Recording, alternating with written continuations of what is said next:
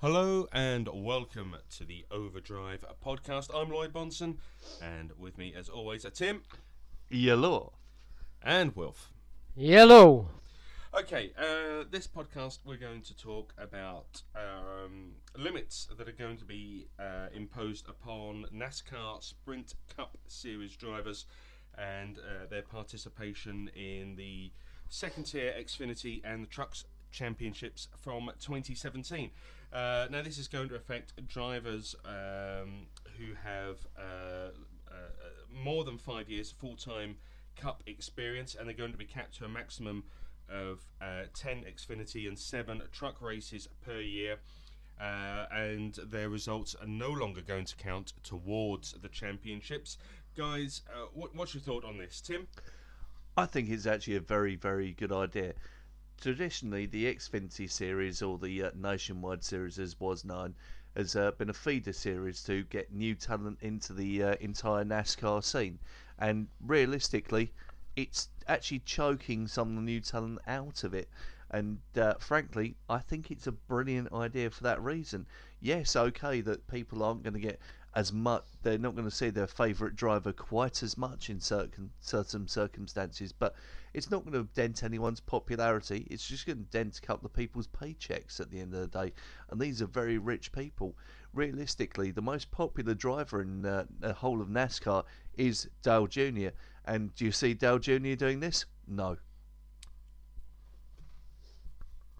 Well, no, I agree. I totally agree that the fact that you cannot have the main drivers in the NASCAR Sprint Series taking up spots from drivers who are potentially worthwhile coming into the series just through the fact of they want to make extra money. It shouldn't be allowed. It should be purely based on one series. You make it into the Sprint Series, and that's the only series you're in. Yeah, it's an interesting thought, and especially when you look at who's currently leading the Xfinity standings. Long-time Cup driver Elliott Sadler ahead of the Mexican Daniel Suarez.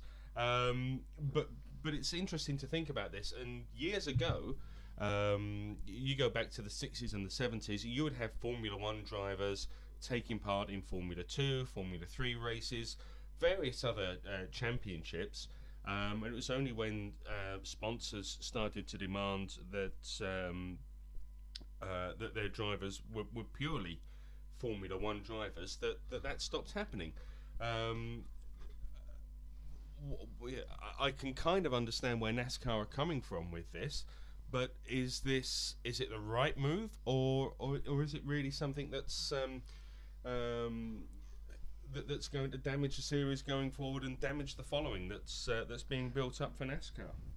No, I don't see it's going to damage it. I mean, at the moment, they're still saying that they're allowing 10 races in the Xfinity Championship and 7 races in the truck series. I mean, I don't think that they've gone far enough.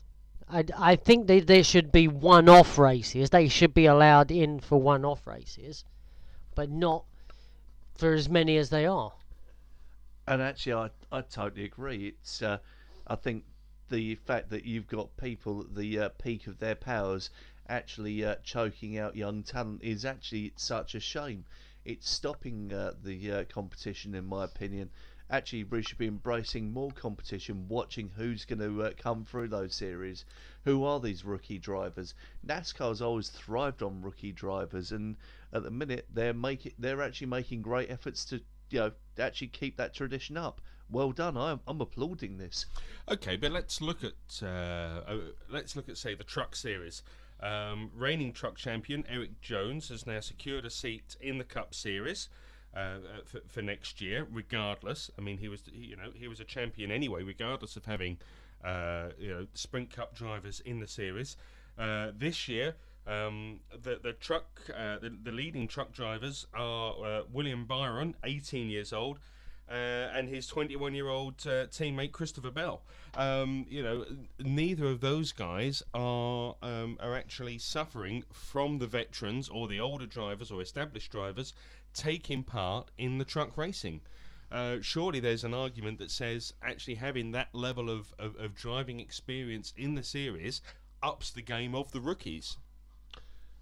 You could make that argument, but really, I just feel they're protecting the Sprint Cup Series for the future here by actually making sure there's enough fresh blood actually trying to come through. At the end of the day, the Sprint Cup Series is the pinnacle of NASCAR. To actually allow these other drivers into there is really just choking these other series. It's great, as you say, that these other people have already won, but they're full-timers. They're always going to win it. These other guys are just really going there as a bit of an extra payday. It's a case of, I've got to pay for the Hawaiian holiday. All right, I'll nip over there. No, I understand that it can be used as a payday getting in there, but I do understand your point where you say it ups the ante, because yes, I mean, put them in there for a couple of races, because they would then, the rookies and them drivers in there will look at it as if they're trying to steal points away from them, so it will up their game to beat them, so they don't steal the points away. Okay, but since 2011, drivers have only been eligible to score points in only one of the 3 series available. So the points thing isn't really the issue here. I'm a little bit struggling why they would put limits on drivers going into the lower series if it's helping develop the drivers that are in that series and make them better racers. But it takes away potential drivers coming in. You're taking away potential spots for those drivers to gain experience. How are you going to gain experience if your seat was taken away by someone who's a veteran of the sport was taking your seat? He doesn't need to be there. He's already earned his stripes. Why should he take your seat? Yeah, I think that's an interesting comment you've got there, Will. Tim, any thoughts on that comment? Yeah, I totally concur. At the end of the day, it's watching rookies come through and actually, driving around the track, actually with the rookie badge on there, is actually a part and part of motorsport in just about any way. You always want to see, will the rookie make that mistake? Is he going to do something interesting? It's a bit like watching Max Verstappen in Formula 1 at the minute. Yeah. I can kind of see where you come from, but surely what would be more interesting would be to see someone like Felipe Massa or Jenson Button go and do a GP2 race and see how they would get on against the younger breed of drivers in a one-spec series like that. I can see your argument there, but I'll be honest, these guys have got nothing to prove. Realistically, these younger kids got everything to prove against each other, and to stop, to put someone there that could, realistically, school them a bit too hard at a bit too much of a young age, is just really, it's not really teaching them anything, in my opinion. But surely they're learning racecraft off of these guys, especially on some of the super speed ovals. Learning how to manage the race, how to manage the tyres, the car, and understanding when to make the moves. If you're sitting following someone with the experience of someone like Elliott Sadler, with his vast Sprint Cup experience, and surely you're going to wait for him to make his move before you make yours, and read that and understand how those guys call the shots the way that they do them. But won't you get that experience by moving up the series?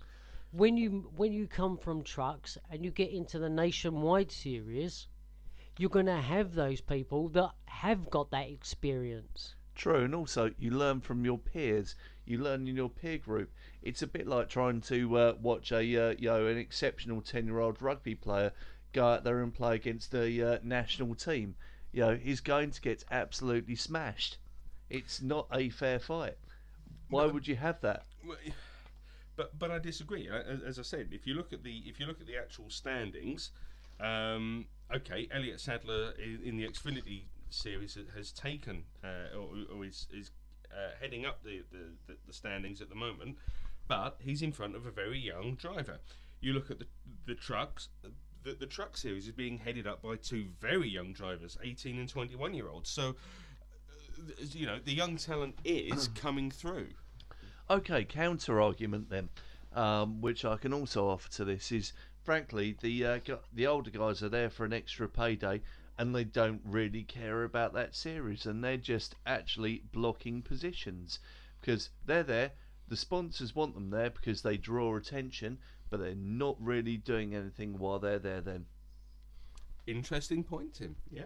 No, I mean, I agree that you're saying where the sponsors are coming into it and they will draw a spotlight onto that series.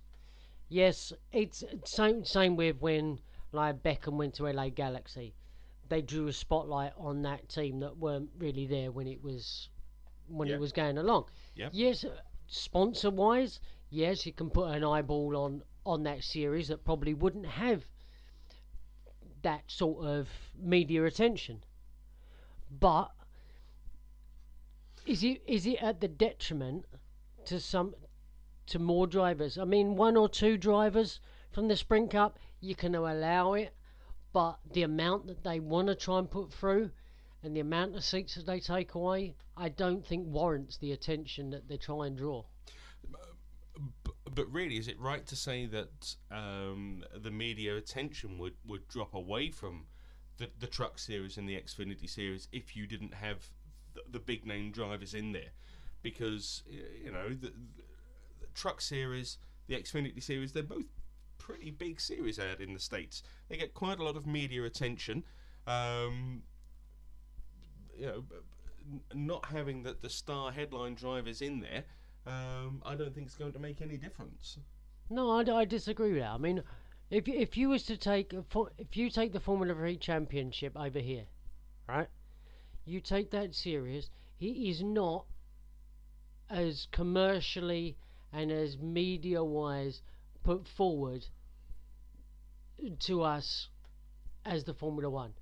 If you put Lewis Hamilton into a Formula 3 series, how much attention would that be placed on that series? Yeah, okay. Yeah, interesting. Now, these rules come into place for next season, for 2017, for drivers over 5 years of full-time Cup experience. They're going to be capped. So if they've got less than 5 years of full-time Cup experience, and there's still no cap, they will still be allowed to race in the lower series. Now, surely that's got to be a good thing for any new driver that's coming into the series. Let's look back at people like Juan Pablo Montoya, Nelson Piquet Jr., who came across and were racing in sort of two or all three of series just to try and get experience of the tracks and so on. Yeah, I can see your argument here that actually it gives people coming in a bit of a run through. There's another thing that actually I've heard from the drivers before, that a lot of them like to do the lower series as well, simply to gain more track experience on a weekend to get an edge in the Sprint Cup. And realistically, is that not an unfair edge as well? Or is that not just exploiting the rules that are there? Exactly, and are they just shutting down that particular, that little thing, which I just mentioned? Maybe that's actually very, very clever by the rule makers.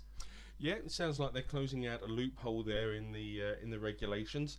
As you say, it's for experienced drivers. Wilf, your thoughts on cutting the loophole for the experienced drivers and how the inexperienced drivers could, how they fit in this? Yeah, I mean, if you cut that loophole, and you cut the track time and experience that the sprint drivers will get over the other drivers that are not in that championship, and they will get in track time and giving them an edge, that's much better. That works a long way to keeping even a tight series even more competitive. So I would say that it's if you shut that loophole, it's a very good idea. Okay, so there we go. Quite a wide range of thoughts on the limits that are going to be imposed on NASCAR drivers from next season. thanks again to Wolf and Tim for joining me. Thank you as well, and we hope you can join us again soon.